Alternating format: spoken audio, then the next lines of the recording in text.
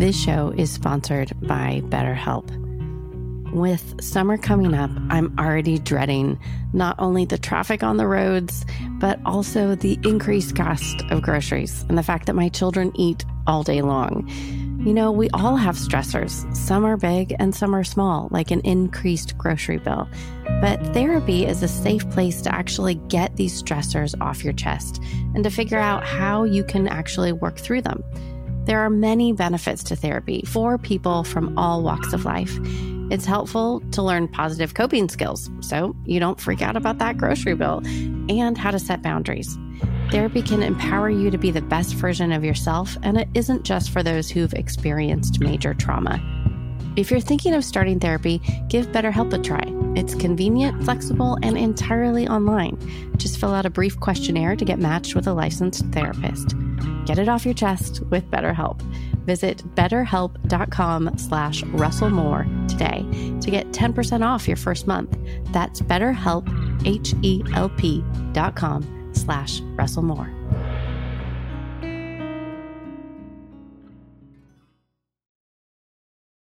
This episode is brought to you in part by Zondervan, publisher of Ghosted, An American Story, written and narrated by New York Times best-selling ghostwriter Nancy French, and is available everywhere audiobooks are sold.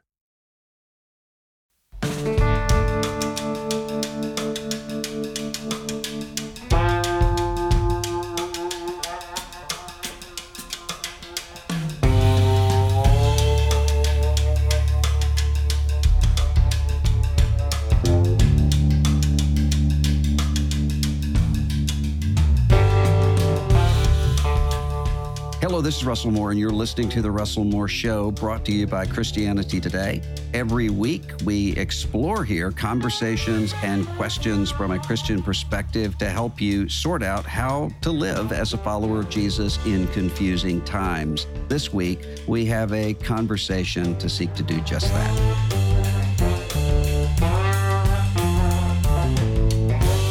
Jennie Allen is a Bible teacher, best-selling author, and she is the founder of the If Gathering, which is a massive gathering of women. And her most recent book is called Untangle Your Emotions, Naming What You Are Feeling and Knowing What to Do About It. So today I want to talk specifically about emotions. And Jennie, one of the things that, one of the reasons I'm glad to have you on today is because this is a subject that I've gotten so many questions and emails about. It seems like a lot of people are grappling with the very question you're talking about in this book. Oh, yeah, we all are. And it's so good to be here, Dr. Moore. Thank you so much for having me.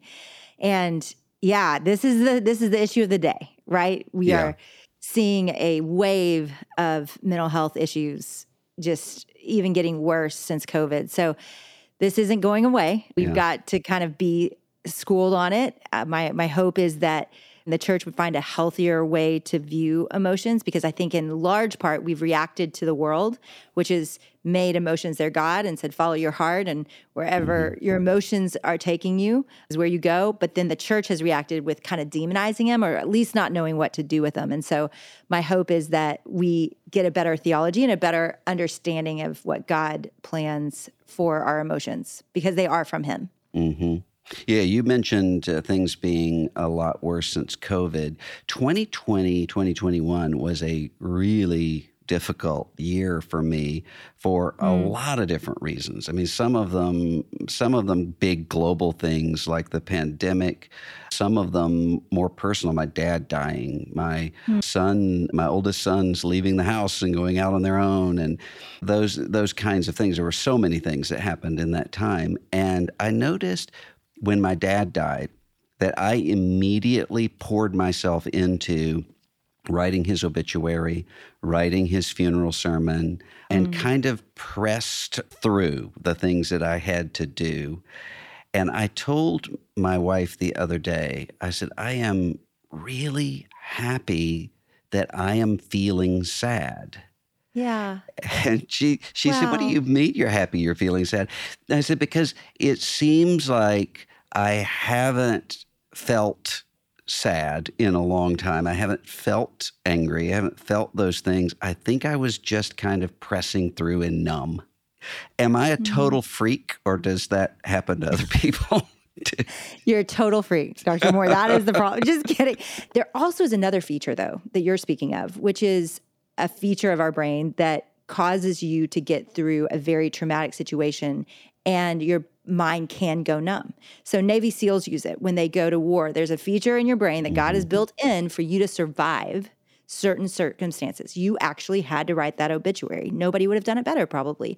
And you needed to prepare that sermon, and you needed to take care of probably, if your mom's still alive, her and your family members. You had roles to play in that moment. And Navy SEALs, it's the same thing. You go out into war and they teach them how to access that part of their brain that can go numb. So it isn't all bad. Numbness can actually serve a great purpose. In the book, I actually give everybody a pause and say, you may be at a moment that this is not the right time to kind of dive into the ocean of your feelings, because you might be in a survival moment where people are counting on you and you're needed. So you are not crazy. This is everybody. And it's actually a great gift to be able to do that in moments like that. Now, what's beautiful about what you just shared and moves me to hear it is that you're happy that you're sad now, because that's the part we never really want to get to. People dread it. People think, I don't want to go through a season of grief. I don't want to feel that sadness. Isn't it easier if I just push that away? And the reality is you can push it away, but it doesn't leave your body. Right. It's there. And what you don't want, and which happens to me all the time, and I think God has grace for, and hopefully the people in our lives have grace for, is it to come out really sideways sometimes. Because that's how it usually comes out for me, is me being short with people, me being angry at a situation that really doesn't deserve that much anger, overreacting per se. Yeah. And I think that's why this is so important, is we want to be healthy and whole people, able to walk with God deeply and to walk with other people in love and kindness and patience and self-control and gentleness. And all of that kind of gets stopped up and backed up when we're never happy to be sad, when we never say, let's move into that season and feel the feelings we need to feel. As Christians, we understand that we are bodily creatures and we are spiritual creatures, and Christians have different ways of articulating that, but that's a fundamental part of our story. How do the emotions, you mentioned that this can show up in the body. How does that happen? And how would somebody know? What are the things that they would see where they would say, okay, my body knows this, or my nervous system knows this, even if I don't? Well, I love that you're saying that that's part of the Christian walk, because it actually has been a really cumbersome, clunky road with Christians and their body. I think we are now in a day where we recognize that. But I think even when I was younger, I remember language like that feeling very new age or something, that our bodies mattered. Because I do think that there was some heresy in the church right away, just from the very beginning of the church, that asceticism, that our bodies are evil, and God built our bodies, and they are telling us things that are important messages. And so I'll just give you an example. So I'm driving home. This is a few months ago. I'm driving home and my shoulders were tight. My chest even hurt just a little bit. It felt like I had shortness of breath. My stomach was upset. And I noticed all of those things. I did not notice that I was anxious. That thought didn't occur to me quickly. I noticed why are my shoulders by my ears? And so that was the very first thing I noticed. And after I noticed that, because I was writing this book and working on this book, I asked myself the question, what am I feeling? And of course, the obvious thing I was probably feeling was I was worried about something. I felt worry. But what was funny was I'd had a pretty good day. And my day wasn't especially stressful or bad. I'd had a good day. And I'd just been running some errands in that moment when I noticed this about myself. So it wasn't completely clear to me at first, but because of my body sending me that message, I kept exploring and wondering, like, what is it? Why do I feel unsettled? Why do I feel worried? And something came to mind from days before, which was a conversation with my husband about money. And I'd just been running errands and having to run my credit card. And it was a conversation that got cut short, and I wasn't exactly sure, is he saying we can't spend money right now? Do we need to be really careful? And the dry cleaning bill had been a lot. And so it was real things. So my shoulders are tight. immediate survey, nothing big is wrong. But that conversation had stuck with me. And now when I was running my credit card, I was doing it going, oh gosh, are we okay? I didn't quite figure out what he meant. And so I felt a lot of anxiety. Now, let me tell you why this matters. So everybody listening cares about doing this work. So I get to my house, and now two things happen. One is I walk in at the end of the day when everybody's just getting home. Everyone's stressed. Everyone's had a hard day. Everyone has a lot of emotions. And I walk in and I don't do what I just told you about. The first example is I walk in and all I know is I'm short, I'm anxious, I don't know why, and my son is short with me. What am I going to do? 9 times out of 10, if I feel that way, I'm going to be short right back. Get upstairs. That was disrespectful. Well, I didn't do that this day. And that would have been the tenor of our home that night. Because I had stopped and I'd recognized, okay, I'm a little bit worried about this, our finances right now. And I didn't get a lot of closure on that conversation. Because I got to process that, I got to say to the Lord before I went inside, Lord, I trust you with our finances and I know we're going to be okay. I know we're going to be okay. So I had that exchange. I go inside. Everybody's still short with me. But instead, I'm able to go, buddy, what happened at school today? Did something bad happen?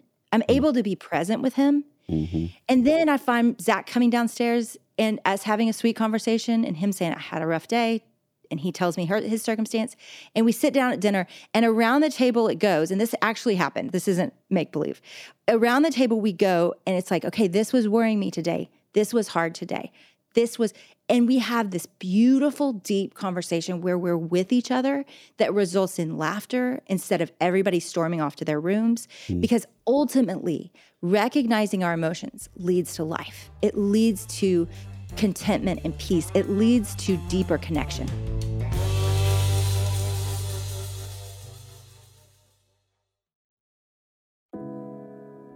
This episode is brought to you in part by Thomas Nelson, publisher of 9 Lives and Counting, A Bounty Hunter's Journey to Faith, Hope, and Redemption, written by Dwayne Dog the Bounty Hunter Chapman. 9 Lives and Counting not only offers a fresh perspective on well-known life events, but also ventures into behind-the-scenes territory and backstories never shared publicly. 9 Lives and Counting is available everywhere audiobooks are sold. Visit thomasnelson.com/audio to learn more.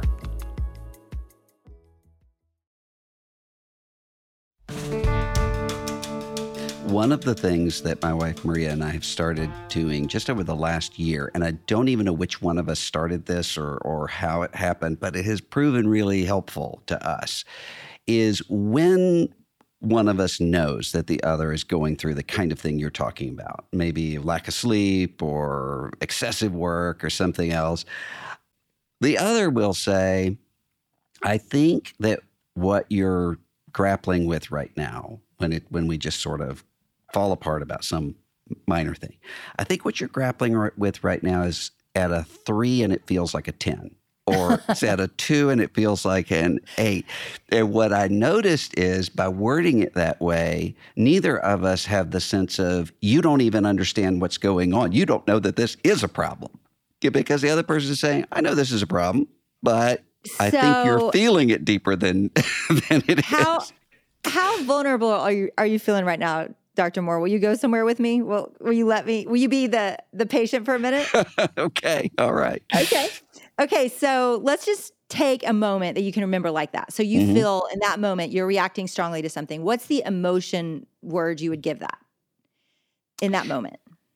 For me, it's usually sort of an irritability. Things that wouldn't bother me are bothering me.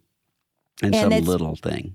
And why? In general, it's because it's out of your control. Like what's the reaction from?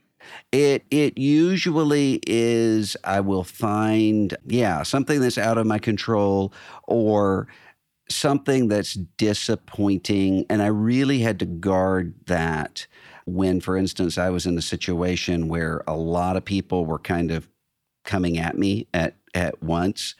And I would say to myself constantly, do not take this out on your kids. Because I've seen people do that and they don't even realize it, because they will say, well, my kids did do whatever, but it wasn't that big a deal. And you just sort of take all the disappointment that you would like to vent out at these other people, but with the very people that you love the most. So I knew that was probably a possibility, and that's not usually where it shows up. It's usually, the car has broken down and I'm furious about it. Right. Okay. So let's you said a really powerful word in there. You said disappointment. You said a word, and maybe even disappointment. And I'm going to put this word on it because it's how I would feel. And you can tell me no or yes. When people are coming at me, there's a little bit of embarrassment too. Like just a tinge of it. Like even if it's not your fault, even if you're. A lot. So a lot of embarrassment. Okay, so embarrassment and disappointment. Can you remember the first time that you ever felt those emotions, embarrassed or disappointed as a kid? No, I don't think so. Okay, I want you to think, because I bet it'll come to you. You will be the first person I've ever asked that question to that it doesn't come to. I remember being distressed at one point, but I don't think I was embarrassed at that point. Talk about that, distress. What day was that? I remember actually, and I can't believe that I remember back this far, but I remember standing on the little slats of the crib and wanting to be out there because I could hear people talking. You could see the light under the door. And I didn't want to go to sleep and was really distressed about that. So yeah, I remember that. That is so powerful that you can see. Well, the reason you can remember that, and I've had people say they can remember a 2-year-old memory that wasn't told to them. So that is possible. But the reason why is because you were feeling a strong emotion. Emotion is what actually seals our memory in. If you did not have a lot of emotion as a child, you'll probably not have a lot of memories. If you were a very emotional child, you probably have a lot of memories. And it's because emotion is kind of the glue that makes it sticky in our brains. So when you go back to that, let's just say you were 2. Would that be fair? 2 or 3?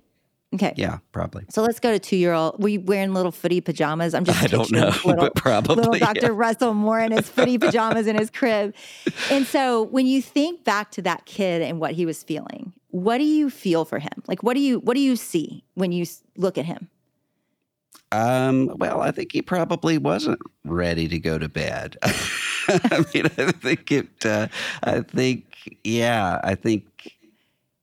he What would you say to him? What would you say to him?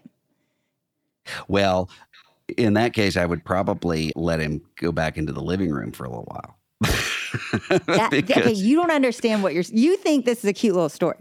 Like, this is profound, because I just go back to the times we feel stuck and embarrassed and in that place of distress. And there's a sense of like, get me out of here. Like, I don't want to be in this. And then add to it, the car breaks down, add to it your 7th grader. And again, you were too young to know whether you should or shouldn't feel that way. There wasn't a judgment on you wanting to be out of your crib or your bed. You just felt it. You felt like, I don't want to be here. And it's a memory to you sealed in your brain because it was a distressing situation. And that part of you, that 2-year-old part of you that probably nobody came in and said, hey, buddy, like nobody probably talked to you about that. They probably were happy to be in the other room with their friends. Yeah. And we've all been there. And this story is so great because it gives grace for everybody in the story, right? Your parents weren't mean to leave you. You were 2 years old. You probably did need to go to bed. But yet that 2-year-old also isn't wrong. Like the 2-year-old you is also like, I don't like this and I don't want to be here. And yet this is where you are. When we see in the Bible that these are good gifts from God that he expresses throughout Genesis to Revelation, and Father, Son, Holy Spirit, they're all reveal their emotions to us. And then you see specifically them go to those that are in strong emotion. You see Jesus over and over again move toward emotion. You see God move toward David, who was the most emotional. You see the Holy Spirit creating words for us to God when we can't even utter words. That has to be the most empathetic thing to do on earth. You can't even, you're crying so hard. You're so distressed. You're so much in grief that you can't even form words to God, and the Holy Spirit will do that for you. So we see a very emotive, Trinity. Mm-hmm. And then we ourselves have emotions because we're in the image of God, and yet we've made them all the bad guys, and that's what I hope shifts, because they actually are good gifts that are trying to accomplish purposes in our lives that we're missing. I had someone tell me one time, he said, prayer is very hard for me. And he said, I notice that if I'm really sad, I don't know how to pray because I can't get the energy to form the words. If I'm really angry, I can't stop and pray. If I'm really happy, I find that I don't even feel the need to pray. So I end up skipping it. And I think there are a lot of people for whom that's the case. There's a particular emotional state and they don't want to pray or come before the presence of God. How would you advise that person to deal with that? So one of the things I wrote in the book was God is not scared that you're falling apart. He's actually wanting you to come to him and fall apart. Mm-hmm. It doesn't bother him. We try to clean ourselves up and be okay. I have learned, and part of this is from watching David in the scriptures in the Psalms, that I can shake my fist at God. And my emotional breakthroughs in health has come from doing just that. So we view God, all of us, different ways, but a big way that a lot of us view God is as a disappointed father. Mm-hmm. And so if he's a disappointed father, then you're not very safe to come to him with your emotions. You don't want to share your emotions in any setting. We don't. It's why sometimes this subject is so hard for people, because they're like, I don't feel safe to do that. And it's genuinely because they didn't feel safe and they weren't safe. So that is so great. Like, I understand that. Like, this is not easy work. There aren't just loads of emotional safe places in the world. My hope is to help create more. But when you think about God specifically, is he an emotionally safe place for you? And you ask yourself the question, when is the last time you got angry at God? When is the last time you were sad with God? I think he's being honest about what a lot of other people aren't, which is it's been a long, long time. Because if he's a disappointed father, that's not the door you knock on when you've had a bad day. Right. That's not the room you want to go in. You're going to avoid that room. And so it is so important to understand how we view him. Because if we can reconcile that, and I would say for some people, they just need to hear, try it. Try him. Yell at him. Give him a good old, just tell him everything and say, next time you're in the car and nobody can hear you and nobody will see you and they'll think you're on your phone. It's fine. Just let him just be like, this is, and you will probably start weeping because you've been holding all that in.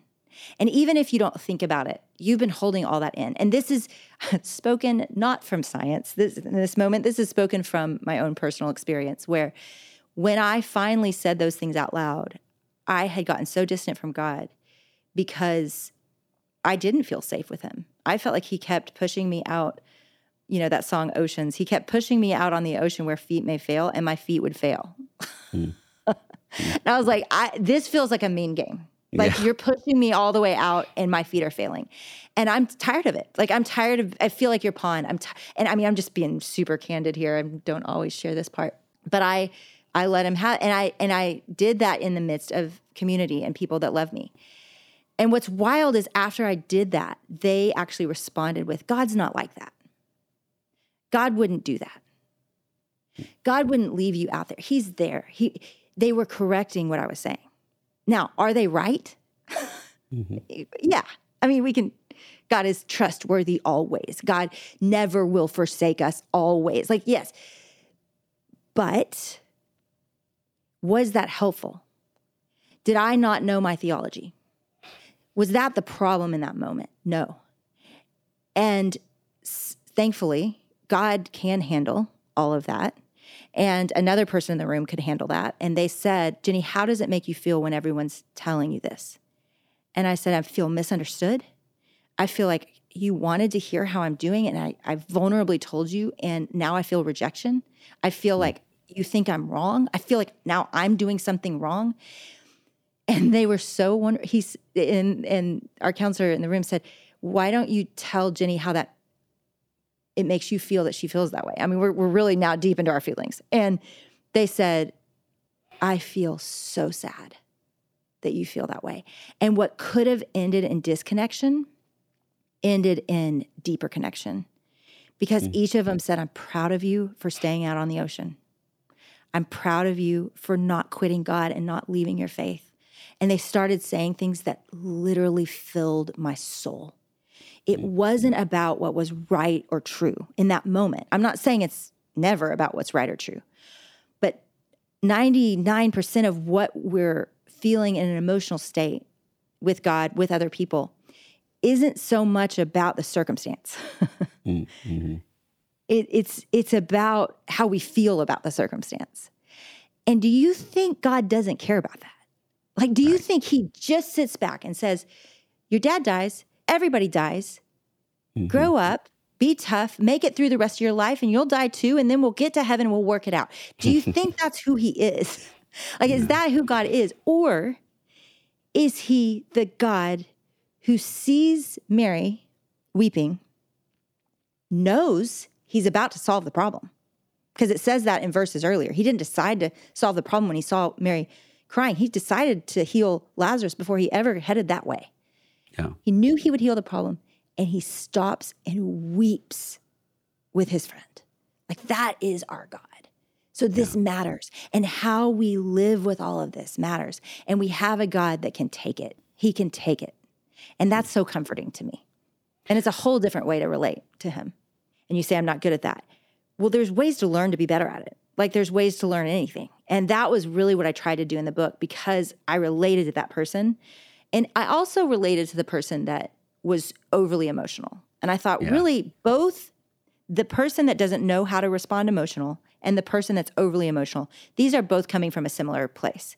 They just don't know what to do. They don't know what to do. And so what I try to do is just make it so simple. Like, here's what you do. It's super simple. It's nearly elementary, but sometimes we need that with such a big subject. You mentioned something a few minutes ago that I am encountering a lot.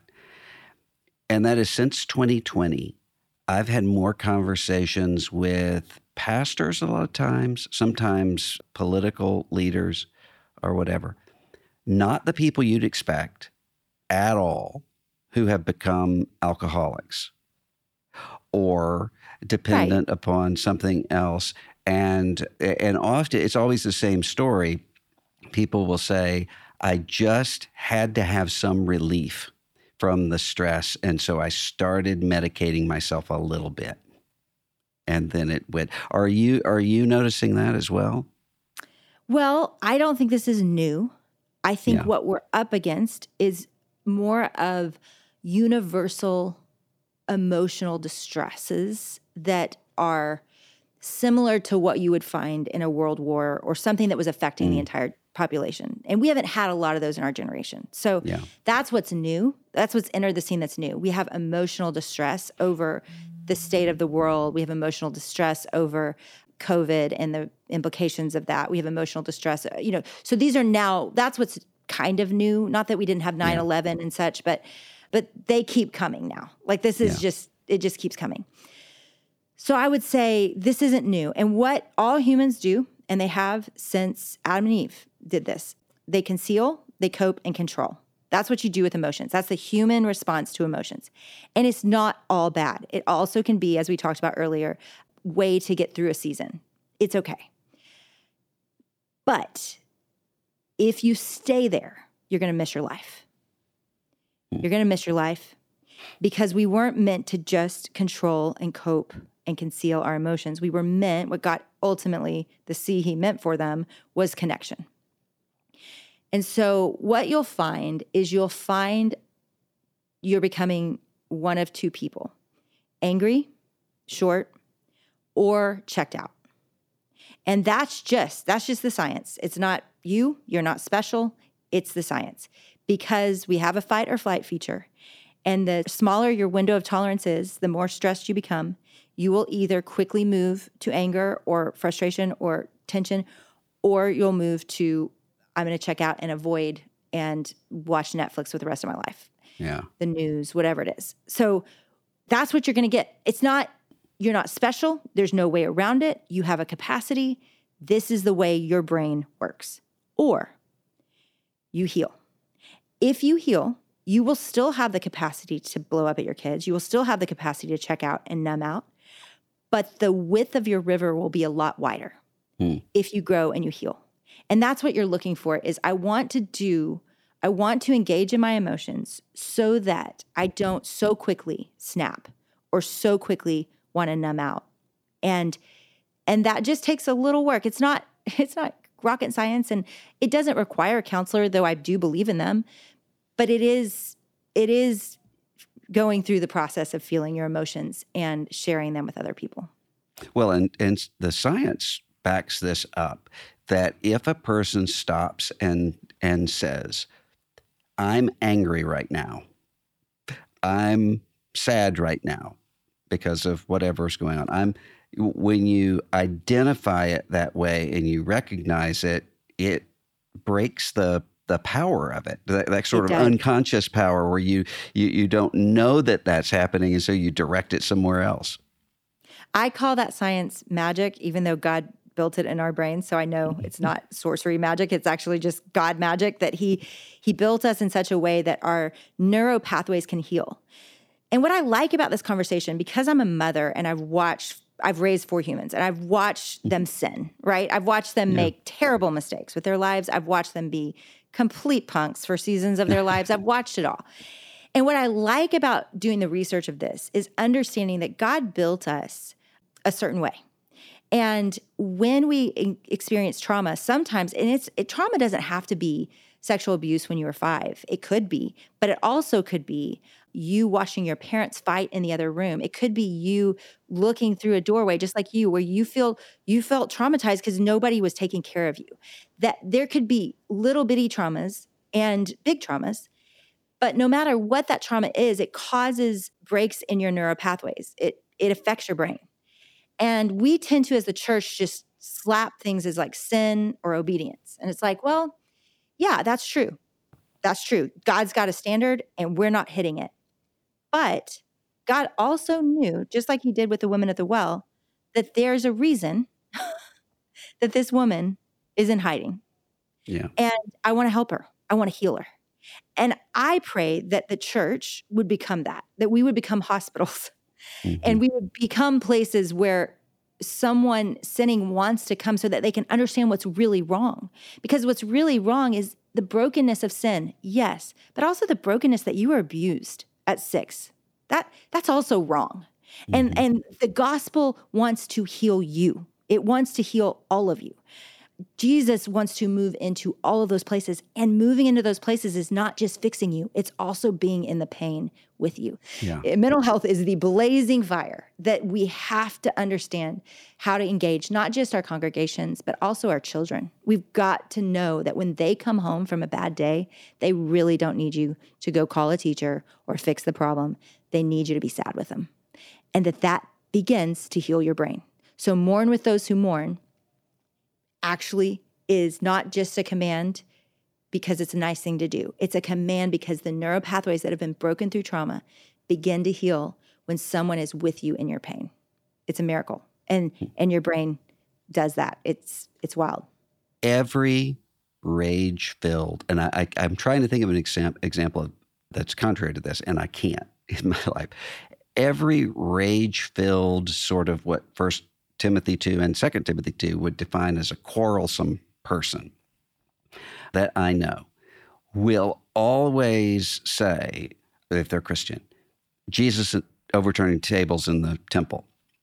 That's what's happening to me. That's who I am right now. And not able to see, well, I think actually what you're doing is just sort of, and they will say, I'm just telling it the way it is. Every time just about that I've dealt with a couple where one of them has said, I'm leaving you for somebody else, it's almost always framed as this person makes me happy and you don't, or you don't as much. So our emotions can be occasions for sin and can lead us astray. So how do we know when that's happening and when it's Great not? question. So let me affirm what you are saying. We have watched so many people in the world fall off the cliff of following their emotions. So that is not what I'm advocating for. Mm-hmm. Part of the process in the book is to go through this. And the last part of it is to decide what you're going to do with it. Because you see in Ephesians, in your anger, do not sin. Yeah. So there's a sense of you can be angry and not sin.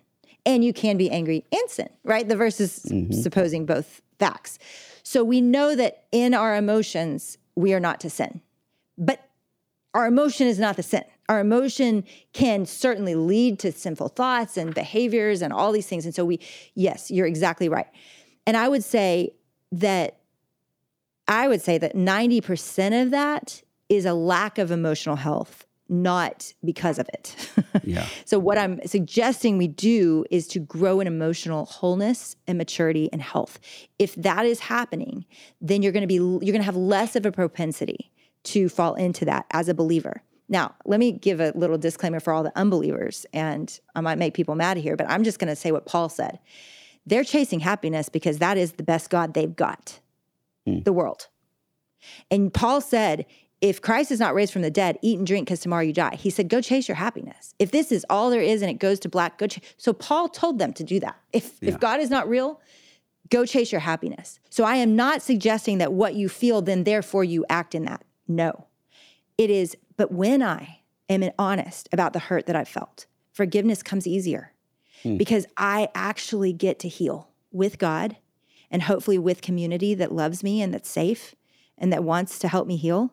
So that when I go to ask for forgiveness for that person or to grant forgiveness to that person, it sure comes a lot easier when I have felt the emotion that I'm feeling and I've grieved the hurt from it. And I have shared that hurt with people that love me. When I've gone through that emotional process that God means for us to go through, then I'm more deeply connected to my own heart, to Him, and to other people. So no, we don't go off the cliff because we believe there is a God. Yeah. And in believing that there is a God, we follow Him and obey Him no matter what we feel. But our feelings matter.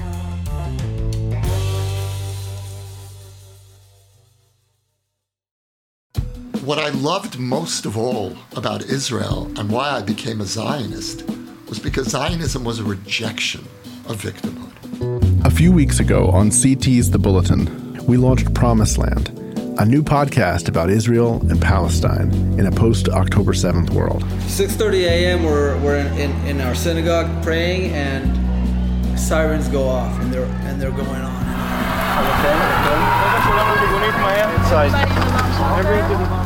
Based on interviews and conversations captured on the ground in Israel last November, it's an exploration of the spiritual, political, and historical roots of the conflict. When there's a weak Israel, every Jew in the world is weak. And why should a Russian Jew who has nothing to do with this land come here? Why? Well, I mean, if you want, you can give them Texas. You love them so much. I am alive because I didn't come home. But all my friends that were here were murdered. Here, over there. This week, Promised Land moves to its own feed. You'll find links in the show notes, so if you haven't heard it yet, you can go catch up and catch the new episodes as they come all in one place.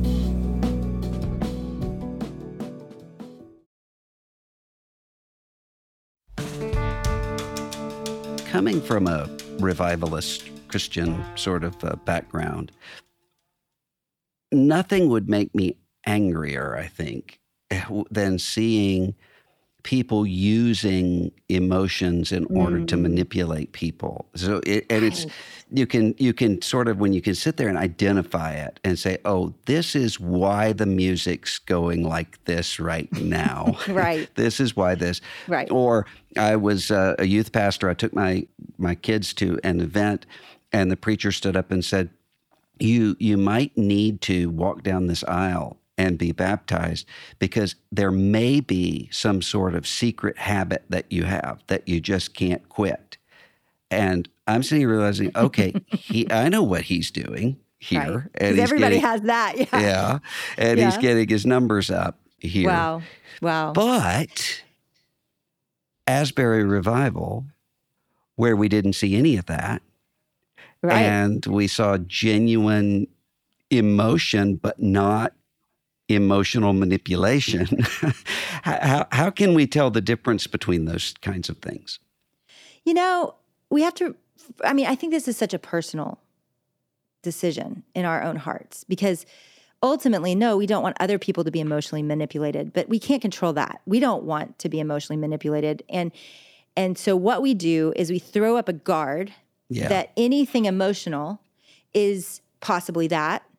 And we miss moments where I have been in full band, lights down, totally. Maybe they had some emotional goal for me. And I have connected with Jesus in that. I also have, and I got to go to Asbury Revival, and it wasn't emotional. You were in the back, and it was the most awkward thing. It took you so long to get used to how awkward the room was.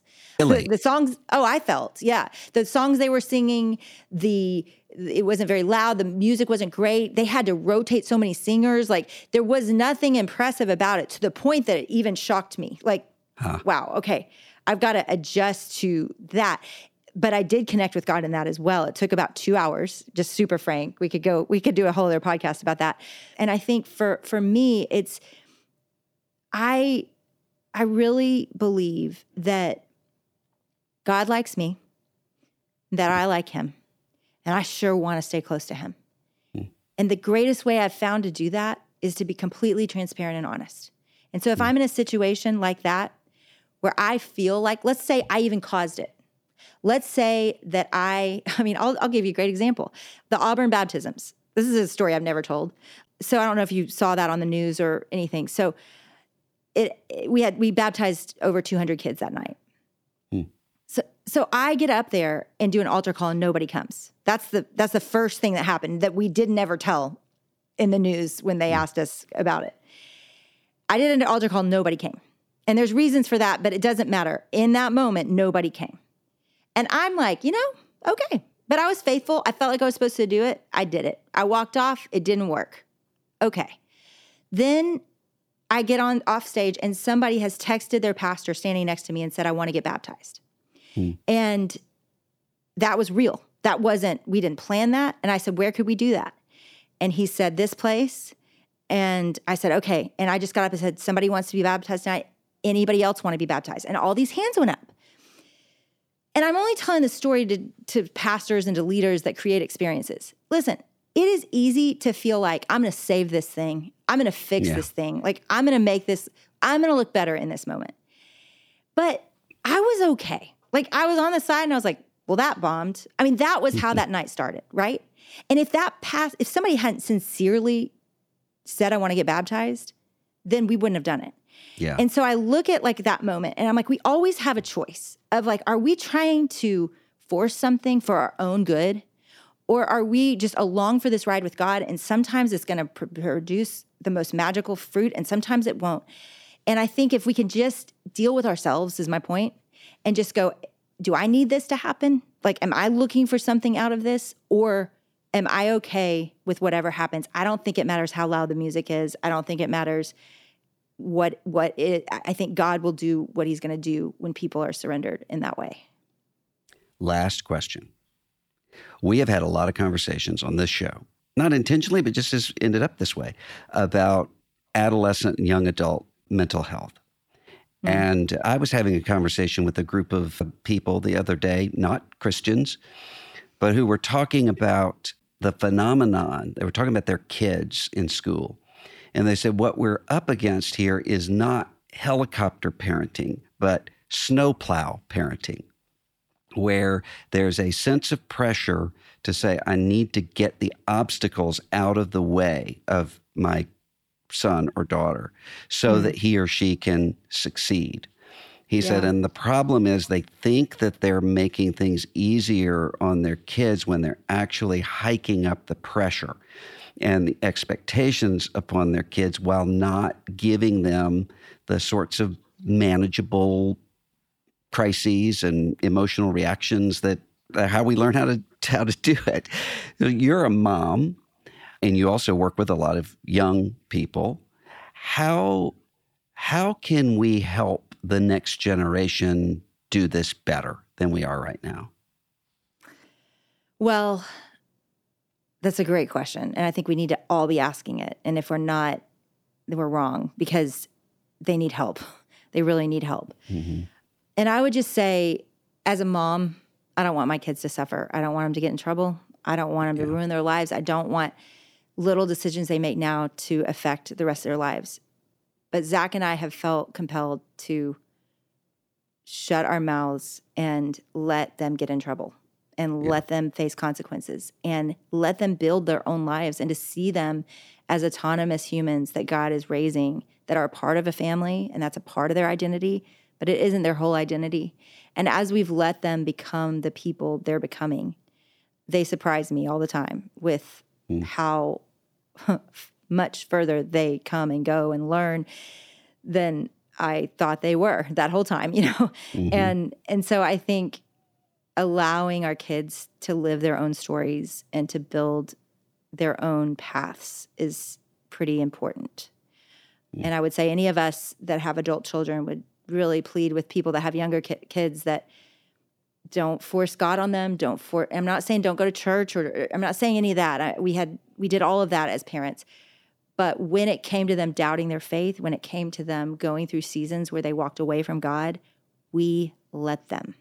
Yeah. We let them, because you can't force that. It's a soul. It's a human, and they've got to find their own path.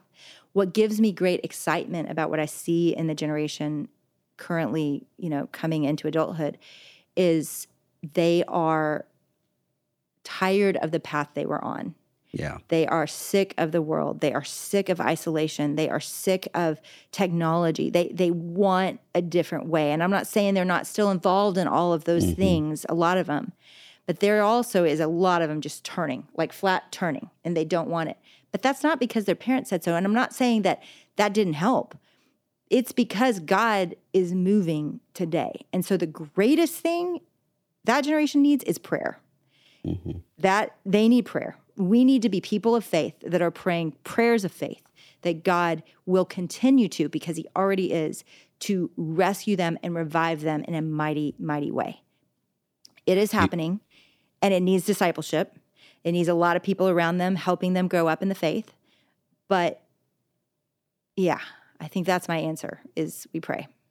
You mentioned being a different parent to each one of your children. I was saying that to someone the other day. So I'm a completely different dad to my 22-year-old than I am to my 12-year-old, comparing when they were at the same age. I said, and I think the reason for that is learning what to freak out about and what not to. So with the older kids, when we're trying to figure out what we're doing, any little thing, we would think, oh no, is this the beginnings of becoming a serial killer or whatever? And you pour yourself into that, and then later you're like, that's what 13-year-olds are like that. And it seems to be like a big part of what...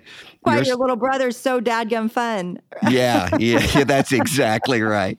And one of the things I think that you're saying in this book is not just about parenting or being parented, but just generally in life, how to figure out what to freak out about and what not to freak out about, and to not lie to yourself when you are freaking out. Yeah. Yeah, and I hope people leave the book and feel just a tremendous amount of what I believe clearly is God's compassion for us, that he understands it. It even says in Scripture that he empathizes with our weakness, meaning that he feels what we're feeling in our weakness. That's the word empathize, is to feel it with us. So we've got a God who wants to empathize with what we're going through, and does. And so I think that my hope is that we all just have a lot of grace. I hope that everybody listening right now takes a big exhale. Yeah, you screwed up your kids. So did I. It's okay. Like we're going to do our best we can, and we're going to talk tonight to them about it, And I just think the more we just accept our humanity and all the while taking it to Jesus, knowing that he can transform it, knowing that he issues us the Spirit, which produces peace and patience and kindness and goodness and gentleness and self-control, that whole magical thing that goes on with God happens best when we're honest with ourselves and with him and with other people. And we change through that. Jennie Allen, I'm a huge fan of yours, and it was so fun to have you on the show. Thanks for being here. So good to be here. Thank you so much, Dr. Moore.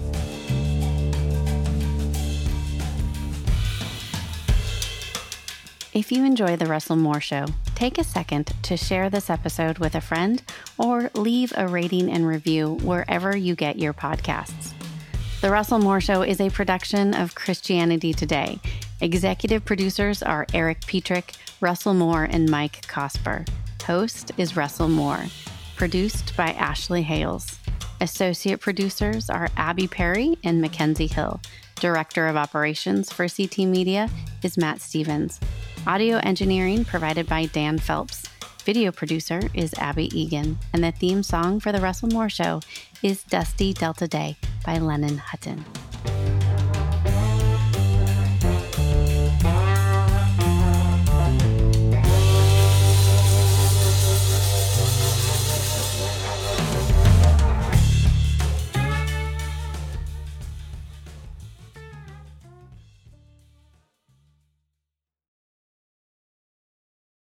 This episode was brought to you in part by the Truce Podcast.